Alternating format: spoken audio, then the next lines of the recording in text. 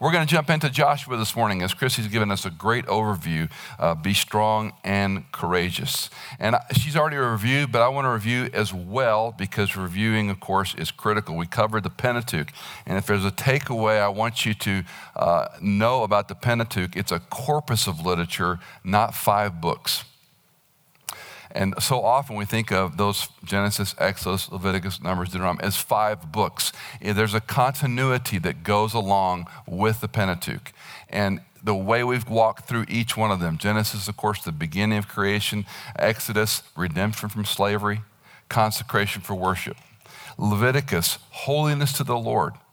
If he's taking you out of slavery, and that's not just physical, literal slavery, but spiritual slavery, now you've got to be consecrated in order to worship him the way he intended, the way he designed.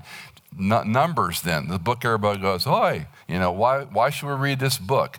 And understanding the allotments and how God has ordered this thing for the Levitical priest. And then Deuteronomy, of course, being the second law giving, often called that. These are the names, continues the storyline. And as Christy has already queued you up, this new chapter now of the story of Joshua. To think about it in a little different way, I want you to think about an outline of the Old Testament.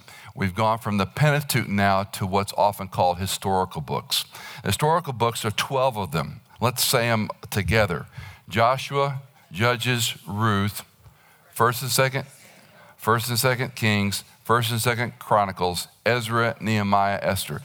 You don't have to admit if you did or didn't successfully memorize all the Old Testament books, but this is a good repetition. Now, the Old Testament historical books are categorized in interesting ways, and you'll see I've put up here the theocratic books. Theocracy means God is king. God was established to be a king. Interestingly, ironically, and a little bit uncomfortably, Islam is the only reigning religion in the world that is a theocracy. So we've got that versus Judaism and Christianity, a theocracy. During these 3 books of Joshua, Judges, and Ruth, we're going to get a taste of what God intended to be their king. Joshua's going to be an interesting story we'll look at in some detail today. Judges is the darkest chapter of Israel's history, and Ruth is a little tiny love story.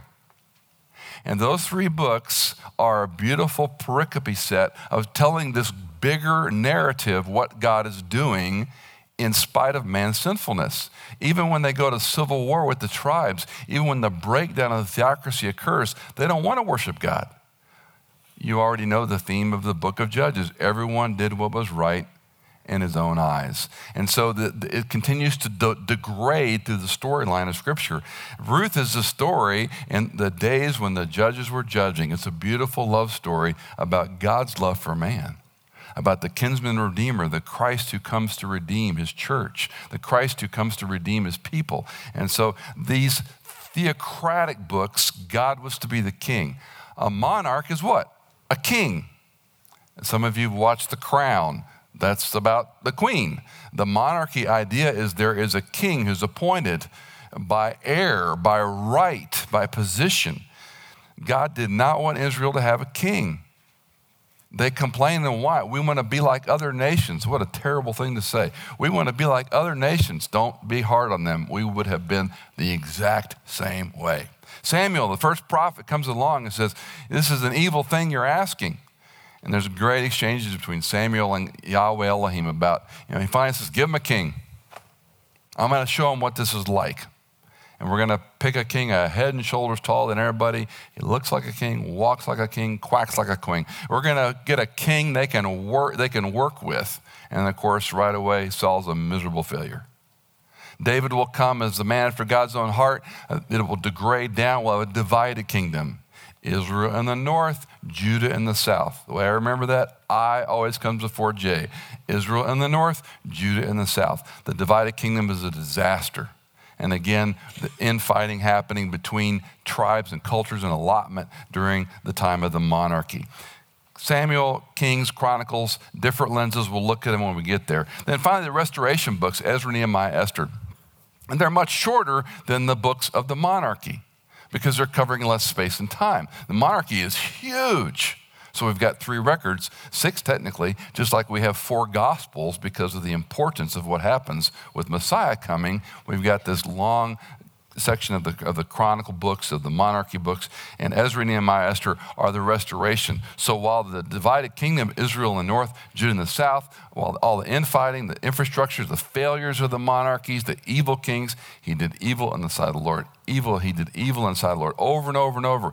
Handful did well, most did evil. And at the end of the day, Ezra is the story of a rebuilding, Nehemiah is the story of rebuilding, and Esther is this strange outlier book that doesn't even mention God. So we'll have fun looking at those books. But this now is historical. So we're moving from the Pentateuch, the corpus of literature that begins God's intention to bless Abraham, which literally means to offer salvation to the world, regardless of tribe, tongue, race, color, creed. He's going to offer salvation to his people through Abraham that will be a blessing to the entire world. And of course, sin is this constant cancer that never stops. That's the over high view. Let's look at the book of Joshua. The word Yahshua means Yahweh saves, or Yahweh is salvation. It's a very simple term. And think about that just in the chronicle of the storyline. We're in trouble. We need Yahweh to save. And of course, Joshua is a type of Christ to come. Donald Madvig explains this very well in a paragraph. Joshua deals with one very important stage in the fulfillment of God's great plan to provide salvation for the whole world. The people of Israel had to be settled in the promised land to prepare for the coming of another Joshua, Jesus Christ, who was to live and die in the same land as Savior, not only of Israel, but of the entire human race. When so many things strike you when you go to Israel, and the size of the land always is a shock to people. It's smaller than the state of Connecticut. And we call it the Via Maris, or the International Highway, or the King's Highway. If you look at the Mediterranean Sea on this side, this little sliver of land over here, and then all the Middle East. It's so insignificant compared to the Middle Eastern people groups that in no small number, essentially 99% want to wipe Israel off the map and just move them into the ocean and take it over and turn it into the rest of the Middle East. This little sliver hangs on, and when people go there, we talk again and again about why. Why did God choose this people, this land, this place to bring Jesus Messiah? Why this little spot on the map? And when you see the geography of it and the geopolitical background, it makes incredible sense. And so this little sliver of land, Madvig is saying, God was providing salvation through this man named Joshua to go into the promised land. And that same insignificant piece of real estate, Jesus is going to come as the ultimate Joshua, the ultimate Savior. And people always ask, well, whose land is it? And if you study geopolitics today, there are Palestinian Christians, there are Jewish Christians, there are Arab Christians, there are Coptic Christians, there are all sorts of these people vying over the land. And, I can tell you exactly whose land it is. It's God's land. It's God's land. And I think in his cosmic sense of humor and providential sovereignty, he lets it hang on the edge of the ocean, just as an illustration. I made a promise to Abraham about this land. And no matter who occupies it, it's my land, where I put my name. That was the key, where he was going to put his name. We go to Mount Moriah. If you look at the so-called temple complex today that Herod built, and you got the Dome of the Rock and the Al-Aqsa Mosque, and you look at this incredible building feat, and you stand there and you look back on it and all the overbuilt city around it, and it's hard to strip away what it would have looked like in Abraham's time when he takes Isaac and puts a knife to his neck on Mount Moriah.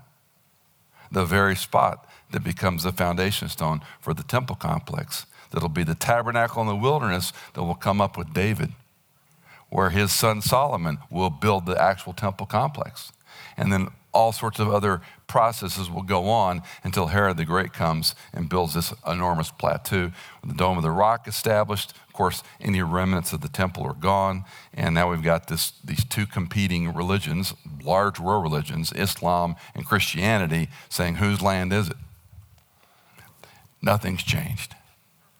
Nothing's changed. Geopolitics are never going to stop. Not in this country, not even in Israel, not even when Netanyahu comes up for election. It's still geopolitical, and God is yet sovereign.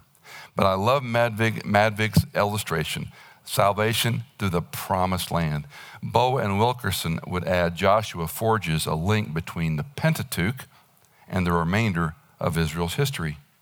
Through 3 primary military campaigns involving more than 30 enemies, the people of Israel learn a crucial lesson under Joshua's capable leadership. Victory comes through faith in God and obedience to his word. Nothing's new. Nothing is new. It's trusting God, faithfulness to his word, obedience, rather than military might or numerical superiority. Let's look at a snapshot of an outline, and I'm just going to give you 2. There's endless numbers, but I like both of these for obvious reasons. The first one is 2 sections of 12 chapters, 7 years of conquest, and then we've got the 12 final chapters looking at the allotment. So we're going to go in, it's going to be a battle. Christy references. When you go in the land, it's going to be a fight. If you do it my way, I'll be with you and you'll succeed. Bottom line, if you do it my way, I'll be with you and you'll succeed. It doesn't always work out that way because they don't always do it faithfully. And then we've got the allotment, which becomes the unraveling at the same time. They're just now getting established in the tribal allocations. And we go over there and we take people, and there's a reference point in Israel. From the north, we say New York to LA. In Israel, it's from Dan to Beersheba. From Dan to Beersheba. That's the sort of the north and the south. We talk about the land. Old Testament refers to it many times that way, from Dan to Beersheba. So the allotment is going to be interesting. I don't like my land. I don't want to be on that side of the river. I want to be on this side of the river. Has anything changed? Have you ever built a house? If you built a house, did it turn out the way you thought it was going to turn out? My wife often reminds me about the 80-20, 90-10 rule. She says, people say, oh, I don't like this. I was her worst client for 5 years. That's a true story. I was her worst client for 5 years. And she goes, Michael, you're my worst client. You're so picky. You're that one client. I said, well, if we're going to do all this money. And he goes, no, you're never going to have what you want. It's 90-10 at best. 80-20, be happy. 20% you probably can't fix or live with. Get over it. Buck up.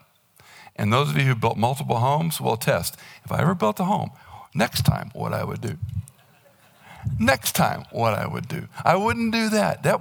I would do this again. That's the tribal allotment. I like their land better than mine. Dan is the classic example. Dan was given an allocation. They didn't like it. And when you go to Tel Dan in the north, it's like living in, let's say, no disrespect, let's say the desert area of Arizona versus colorful Colorado with lakes and streams. Would you rather live in the desert or in the fresh water of Colorado? I'd prefer the fresh water. That's Tel Dan. Dan's a beautiful reserve compared to the allotment they were given. So the allotments go sideways from the very beginning. But Joshua is the story of the 7 years of fighting and then the allocation of the property. Another way of looking at it, which comes from Bruce Wilkinson and Ken Boa's book, Talk Through the Bible, is the geographic outline. So it's a good way. First 5 chapters are the Jordan River. In and out. What are we going to do here? What's happening with the Jordan being this big crossing effect? The next 6 chapters, 6 roughly through 7, are in Canaan. Now we've moved into the promised land, and the last section is looking at the 12 tribes on both sides. So it's a good way of thinking about the book. 2 sections, we're going to divide the land, allocation of property, we're going to fight through it, Jordan River, Canaan, both sides. Just as sort of a visual of where we're going. Let's think about Joshua the man. He has an early long and front row education into the entire story of Israel. Most people don't think about Joshua as a boy and who he becomes. He's born a slave in Egypt, which we tend to forget. He would be one of the over 20 who survived. We'll talk more about that in a minute. The first time he's mentioned is Exodus chapter 17. And Moses sends him into battle with a king named Amalek. And this is the fun battle. You remember this story because Moses is holding the staff, remember? And his arms are getting tired. And what do? First, they get a rock for him to sit on. Can you see the minions pushing this big boulder underneath Moses for him to sit down on? It's kind of comical. And then Aaron and, who's the other guy? Hur. Aaron and Hur hold up his hands. And when he gets tired, what happens? Joshua starts losing the battle. And they hold him up, and he's like, can you imagine? You got to see some comedy in this. I mean, the poor guys, if you've ever held something a long time, your arms, I don't care how strong you are, your arms get tired. And so you get a rock, which is an interesting metaphor, and then we're going to hold his arms up high. And we're already seeing the transition of Moses to the younger Joshua the first time he comes on the scene. Interesting. Joshua's fighting the battle, and Moses is leading by example, and others are supporting him. By Exodus chapter 24, the next time we find him, he's referred to as the servant of Moses. This is where I think it's so unfortunate we've lost vocabulary, and word choice and meaning have been so destroyed in our culture. Words have become vilified and overly politically correct and so forth and so on. You all are smart, you know this. But it's disappointing to me. The word servant takes such a beating. In the Old Testament, every time you read the word servant or minister or priest, those are generally the same term or synonymous terms. To be a priest was one who ministered at the temple complex. And by the way, that ministry sometimes was labor, not how we view ministers today. Word usage, you have to look at how it's used to get meaning. He was a servant. He wasn't a, I'll probably get in trouble saying that. He wasn't a step and fetch it. He wasn't a doormat. He wasn't a subservient wife that waited on her husband. He was a servant to God's man, Moses, which was a high honor. And we always see him cloistered next to Moses. In Exodus 24, we find him up on the mount. Now, the mount referring to Moses is Mount Sinai. And he's going to go up to Mount Sinai to get the law. And there's a great scene where he goes with the elders to the base of the mountain, and the elders are told to remain below, but Joshua goes up with him. Now, there's no chapter and verse that explains the details of this, and I'm giving you Michael Easley's borderline pencil heresy here. I think Joshua is a stone's throw away from Moses when Moses is getting the tablets and the law of God. No, I can't prove it. I just don't see Joshua right there with him because the record says that he spoke to Moses like a man speaks face to face. So that's a theophany, Christophany. But Joshua, let me argue, he might have been in earshot. Maybe he overheard. We certainly know he overhears when he's near the tent. So we have this early, young, long front row education that Joshua has been getting as a servant of the Lord. By Exodus 33:11, Joshua's called a young man. And again, these words are in timestamp. You have to look at them a little bit of detail. Probably in the Old Testament, a young man was 30 to 40. I like that idea of a young man. You're a young fella. My dad in his 80s, he'd say, oh, he's an old guy. He's 60. Dad would say, oh, he's a young fella.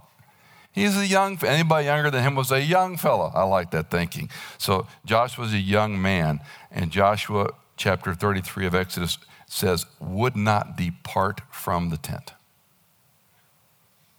He understood his role.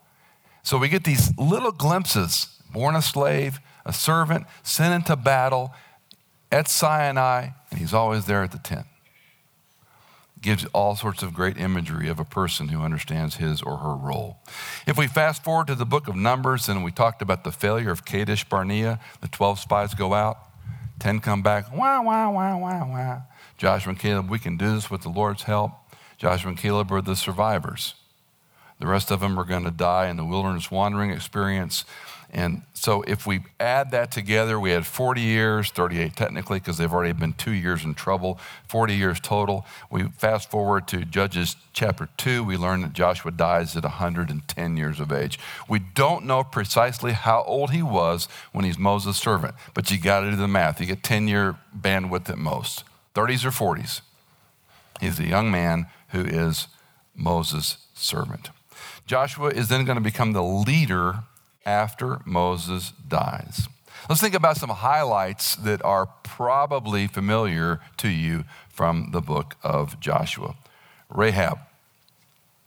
I intentionally left off the two words that always follow her name. It's funny how modern liberal scholarship works so hard to remove that label from Rahab. It's like Judas the betrayer. They don't worry about Judas the betrayer, but they don't like to use the two words that go with Rahab. What's more important to me about Rahab, whether her profession was what it probably was, what does she say to the spies? I've heard about this. I've heard about what your God has done. That's a 40-year-old story. Let that sink in for a minute. Here's a woman in Jericho, a godless city, part of the Canaanite culture. I heard a story about you all 40 years ago of how God brought your people out of Egypt. I think most people miss this about the woman. A 40-year-old rumor she believed. And when these spies show up, she accepts them entirely. She even hides them. One of the big ethical dilemmas a lot of people worry about. Did Rahab lie? The scarlet thread, the scarlet cord. Any of you old enough to have been in a church that had a whole thing on the scarlet cord, the scarlet thread that goes through Scripture? This is where it starts. She tied a scarlet cord. So it's like an identifier. It's like mark your luggage. All bags look alike. Put something on there that's obvious. So when the wall's breached, we don't harm the people in that house. We leave them alone. It's interesting, the broad walls, and I've been to Jericho when it was pretty easy to access. It's a little more complicated today. But years ago, we used to go into Jericho. And what they do in antiquity, we've talked about a Tel. So a Tel Aviv, Tel Dan. So it's layers of, let's just call it occupations. Civilizations is too strong a word. So if a land goes in disrepair, people are dispersed, it falls apart. The building materials are still good because they're 99% stone. So you go in there and you reassemble them. You know what the best timestamp of archaeology is, even to this very day? Ancient solo cups. Clay pottery. Clay pottery was cheap and it broke. And everywhere you go in Megiddo and you go up to Caesarea Philippi, there's so much broken clay pottery. I tell people, pick it up. It's at least 1,000, if not 2,000 years old. I've got to the point where I can narrow it between 1,000 and 2,000. That's how good I am. That piece is at least 1,000 years old, maybe 2,000 years old. They go, it's but it is. It's somewhere in that bandwidth. It's the trash of that time period. You ever seen when they dig these holes in landfills? They auger out like an 8-inch hole and they come down and they pull it up. And there's newspapers that you can pull apart and read the print because there's no air and moisture's gotten in there to decompose them. Plastic, of course, is our big nemesis. It doesn't degrade, doesn't know. So they can tell so much about your and my trash 20 years from now when they dig a hole and they go, can we build a house on this landfill? Why not? Nothing's changed. Same thing happened with a Tel. So a Tel is abandoned and then we build over it. It's abandoned and we build over it. It's abandoned. It's a great way to think about biblical history. It's a great way to think about the timestamps of Scripture. And so each of these layers, go to Jordan and there's a cave. They don't let, maybe you can today, but in the last 7-8 years, they don't let tourists go down there. You have to pay some guy illegally and they'll take you down and it's ground zero. All that to say, the wall, the so-called broad wall of the tell of Jericho, what happens is you abandon the ancient site and then you put another city over here called Jericho. And in Israel, they'll call them Old Jericho and New Jericho, or the real Jericho and the New Jericho. They did it all over the country because it's an archaeological gold mine. You don't want to mess it up, right? So Jericho, all that to say, if you go down in that particular tunnel, it wouldn't pass any OSHA. I mean, this is not like a ladder. This is a state park. You're taking life and limb in hand. And the guy that you pay $20 to, he ain't gonna care if you're down there. First time I went down there, I thought, what in the world am I doing? I might be buried right here in Jericho. Maybe I'll find a trumpet. I don't know. But that broad wall would be large enough to build on. In Israel, the old town proper, we have what's called Hezekiah's broad wall, and you see how wide it is. And yeah, you could walk on it. You could take animals on it. That's how broad these walls were. Because the outside of the city's got to be big enough to sustain penetration, which is the whole story. Nothing's changed. Well, crossing the Jordan, the Ark of God is going to lead the way. In Exodus, we see many parallels, but one of the highlights is this is what's going to lead the story. The end of the 40-year journey. It was supposed to take how many days? 11 days. An 11-day trip took 40 years. Can you imagine? I'm talking this morning about, we complain about jet lag. So you'd fly across, the country. You go to Australia and New Zealand, God bless you. We whine about jet lag. Mark Twain took him 3 months to get to Israel by boat. Think about that. And I'm sure it was a luxury liner that fed him and brought him champagne, right?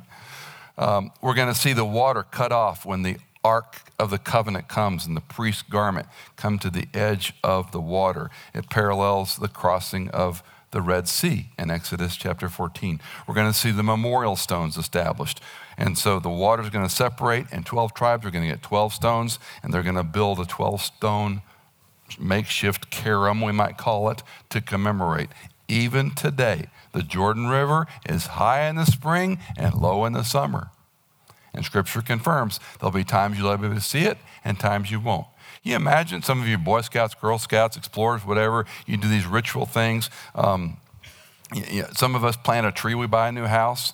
Some of you, your kids, you put your hand in the little cement things were real popular when our kids were young. A little thing had, little pieces of glass and whatnot. And you scratch the kid's name and you put, your son, daughter's hand. You push it down in there, then you put it in the yard. Some people mark on the door the birthday and the name of your son or daughter. Cindy talks about how emotional people get. We're leaving behind. It's just a piece of trim with scratching. It's a memorial. It means something to you. Every house we buy, I plant a tree. It's amazing to go back and see how nice they look now. When I planted them, they were just little trees. There's some trees I planted in our house in Virginia that are magnificent. I go by, aren't those homeowners so thankful that I planted those so many years ago? I didn't get to enjoy them, but somebody else does. It's a memorial. When the water goes down, you take your kids over there and you tell them the story. You see, this is where we failed in our country, Easley's opinion, on teaching history. We ain't got no memorials. I'd love to go up to D.C. and Virginia and go to 12 choice memorials and get talent, because I don't want to do it. Get talent and do a biblical viewpoint of the Washington Memorial, Mount Vernon, Lincoln Memorial, and tell all the stories of the memorials with some great, music underbedding it. And the last memorial is an empty tomb. Pile of rocks. Joshua, you put a pile of rocks there, the 12 tribes, and you, as part of a teaching, go down there and remind them when the water's down, you can't see them. This is where God let us cross. If you look at the map in the back of your Bible, there's a little town called Adam, A-D-M, A-D-A-M in your map probably. It's right by Jericho. That's where Israel crossed from the land into the promised land of Canaan. And that's also in Pencil, where I think Jesus got baptized, within 100 yards. Because this spot right below fits all the descriptions of John out in the wilderness, of John baptizing before they went up to Jerusalem. It's not that big a piece of real estate. So you can take it either way you like. The first Passover will be celebrated in the land in a place called Gilgal. The same day, what happens? No more manna. 40 years of wandering, manna, manna, manna, every day except Shabbat. The day they go into the promised land, no more manna. I don't think anybody was disappointed. They were glad to have some of the fruit of the land. Joshua will encounter this cryptic captain of the Lord's host. It's Joshua's encounter with Christ, Christophany, theophany. It will affirm the leadership transition. Moses was walking on holy ground, the burning bush. The voice said, take off your sandals. Same thing happens to Joshua. Take off your sandals. We use the expression, it's hard to follow in someone else's footprints. It's hard to follow, a big leader's. He's got big shoes. She's got big shoes to fill. Boy, talk about big sandals to fill. So Joshua's going to take that role. And then, of course, the last one I'll point out, many more, is conquering Jericho, just to name a few. Let me jump to some lessons because this is a lesson-rich overview. Number one, be strong and courageous. You know it already. In Deuteronomy chapter 31, it's an interesting introduction to this phrase. It occurs 3 times. In Deuteronomy 31, when we hear be strong and courageous, it's God has spoken to Moses, and he speaks to the sons of Israel. Then he speaks to Joshua in the hearing of the sons of Israel, and then he speaks to Joshua. It's a remarkable principle and transition. I want everybody to hear it. I want Joshua to hear it in front of everybody, and I want to tell Joshua one-on-one. It's cliche. Why do you tell someone to be strong and courageous? Because they feel weak and afraid. You don't tell someone who's strong and courageous, be strong and courageous. You tell someone who's weak and afraid. And this transition then moves seamlessly into the book of Joshua. It occurs 5 times in the book of Joshua, 4 times in the first chapter. And those audiences are equally interesting of who's hearing, be strong and have courage. Be strong and do not be dismayed. In chapter 10:25, at the end of Joshua's story, it is Joshua who tells the warriors who go out to battle, do not fear or be dismayed. Be strong and courageous, for thus the Lord will do to all your enemies whom you fight. The transition and affirmation of leadership. Here's a guy that's been at the tent. He was the servant. He was within earshot. He never left his side. He went into Amalek and fought the battle. Now it's transitioned. God talked to Moses. God gave Moses the Pentateuch. And you're going to be the next guy? How would you like to follow him? And the affirmation God gives to Joshua is so important and so significant. And Joshua, be strong, be courageous. And for the most part, he is. For the most part, he is remarkable.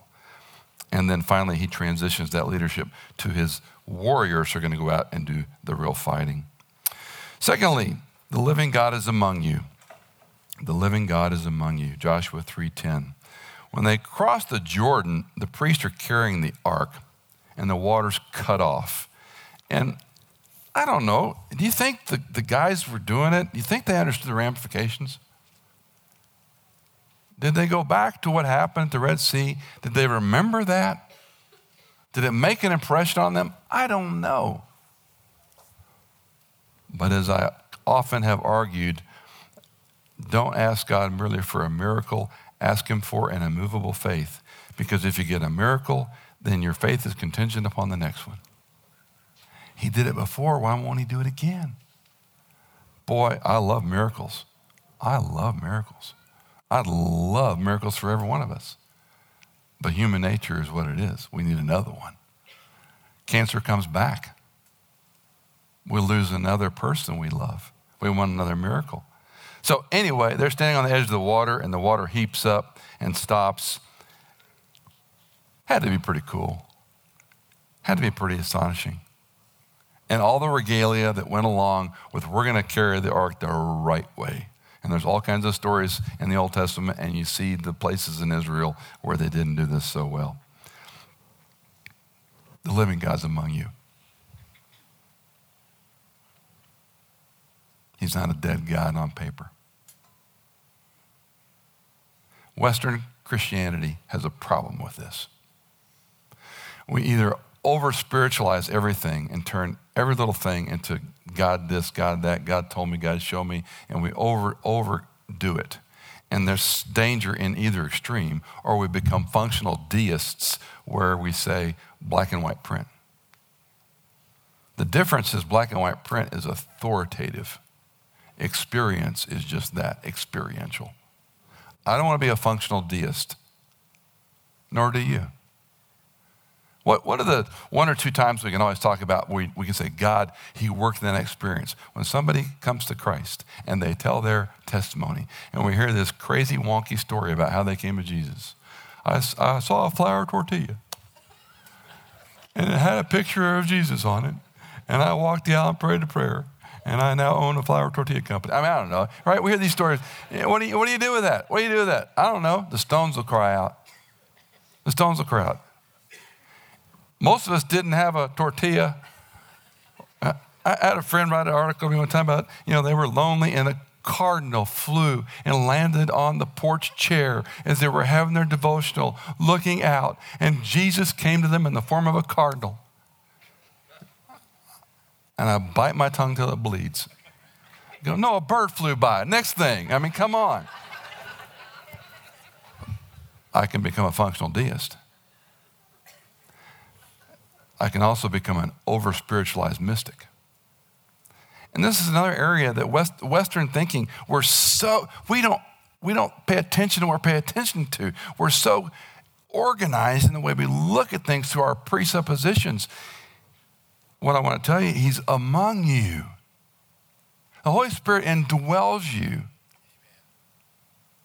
Does he tell you things outside of Scripture? I'm going to say more than likely no. He's going to show you what Scripture means. He's going to apply Scripture where before it was a book or a story you may or may not have believed, and now you go, I begin to understand. Umberto Cassuto, who wrote the best commentary on the book of Genesis, an Italian rabbi, believes the whole story is myth. There's an unequal Hebrew scholarship on the first 12 chapters of the book of Genesis, written by a guy that didn't believe it. Unequaled rabbinic scholarship, and it was myth. Intelligence is not a Christian make. Knowledge is not a believer make. Somewhere in this tension is to understand the moment you walked the aisle, prayed the prayer, whatever it was you did, the Holy Spirit indwelt you. The problem we have with Western mindset is either deism or over mysticism. This isn't balance. This is use the Holy Spirit in the sense that let him control you as you spend time here.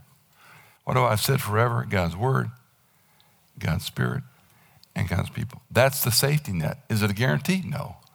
But it's a safety net that will keep you from becoming a functional deist or an over-spiritualized mystic. Third, God's promises never fail.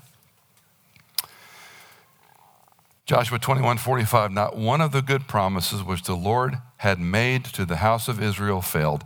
All came to pass. Wow. That stops me in my tracks as I read through the book of Joshua again and again and again. Not one. Do they come at the time we want them? Because he's the sovereign. He's the providential one, not us. But they don't fail.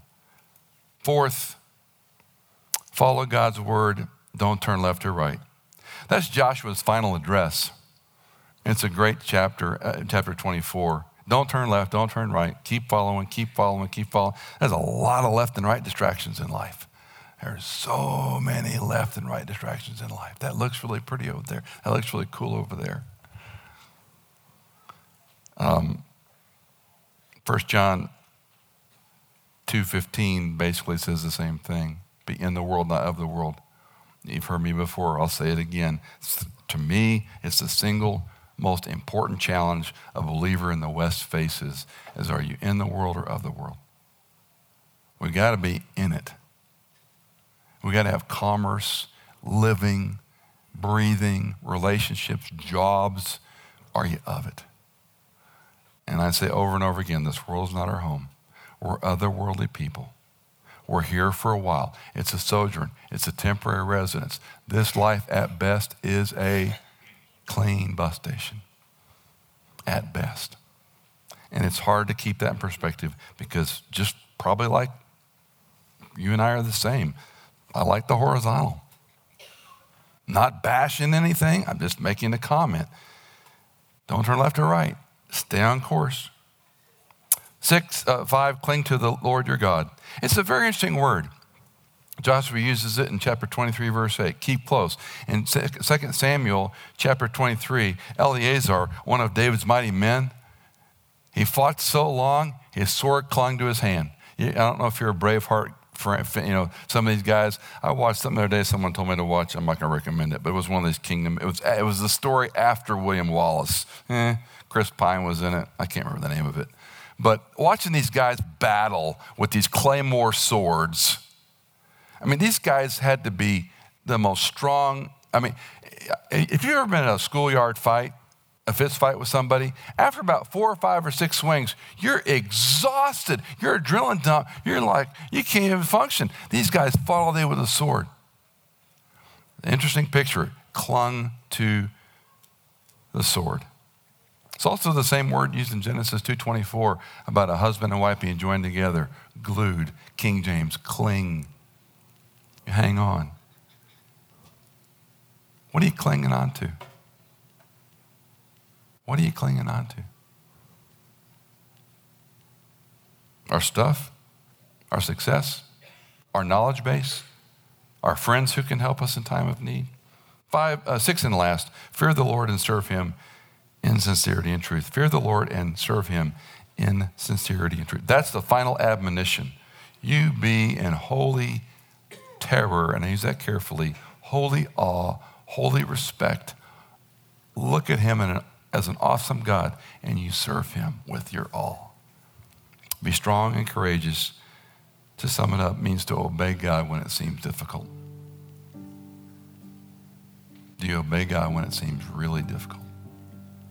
Health, finances, marriage, kids, go down the line. Your future, your job, your career, your plans. You see, trusting God when it's easy isn't trust. Trusting God when all the props are knocked out, that's trust. And that, to me, is the lesson of the book of Joshua.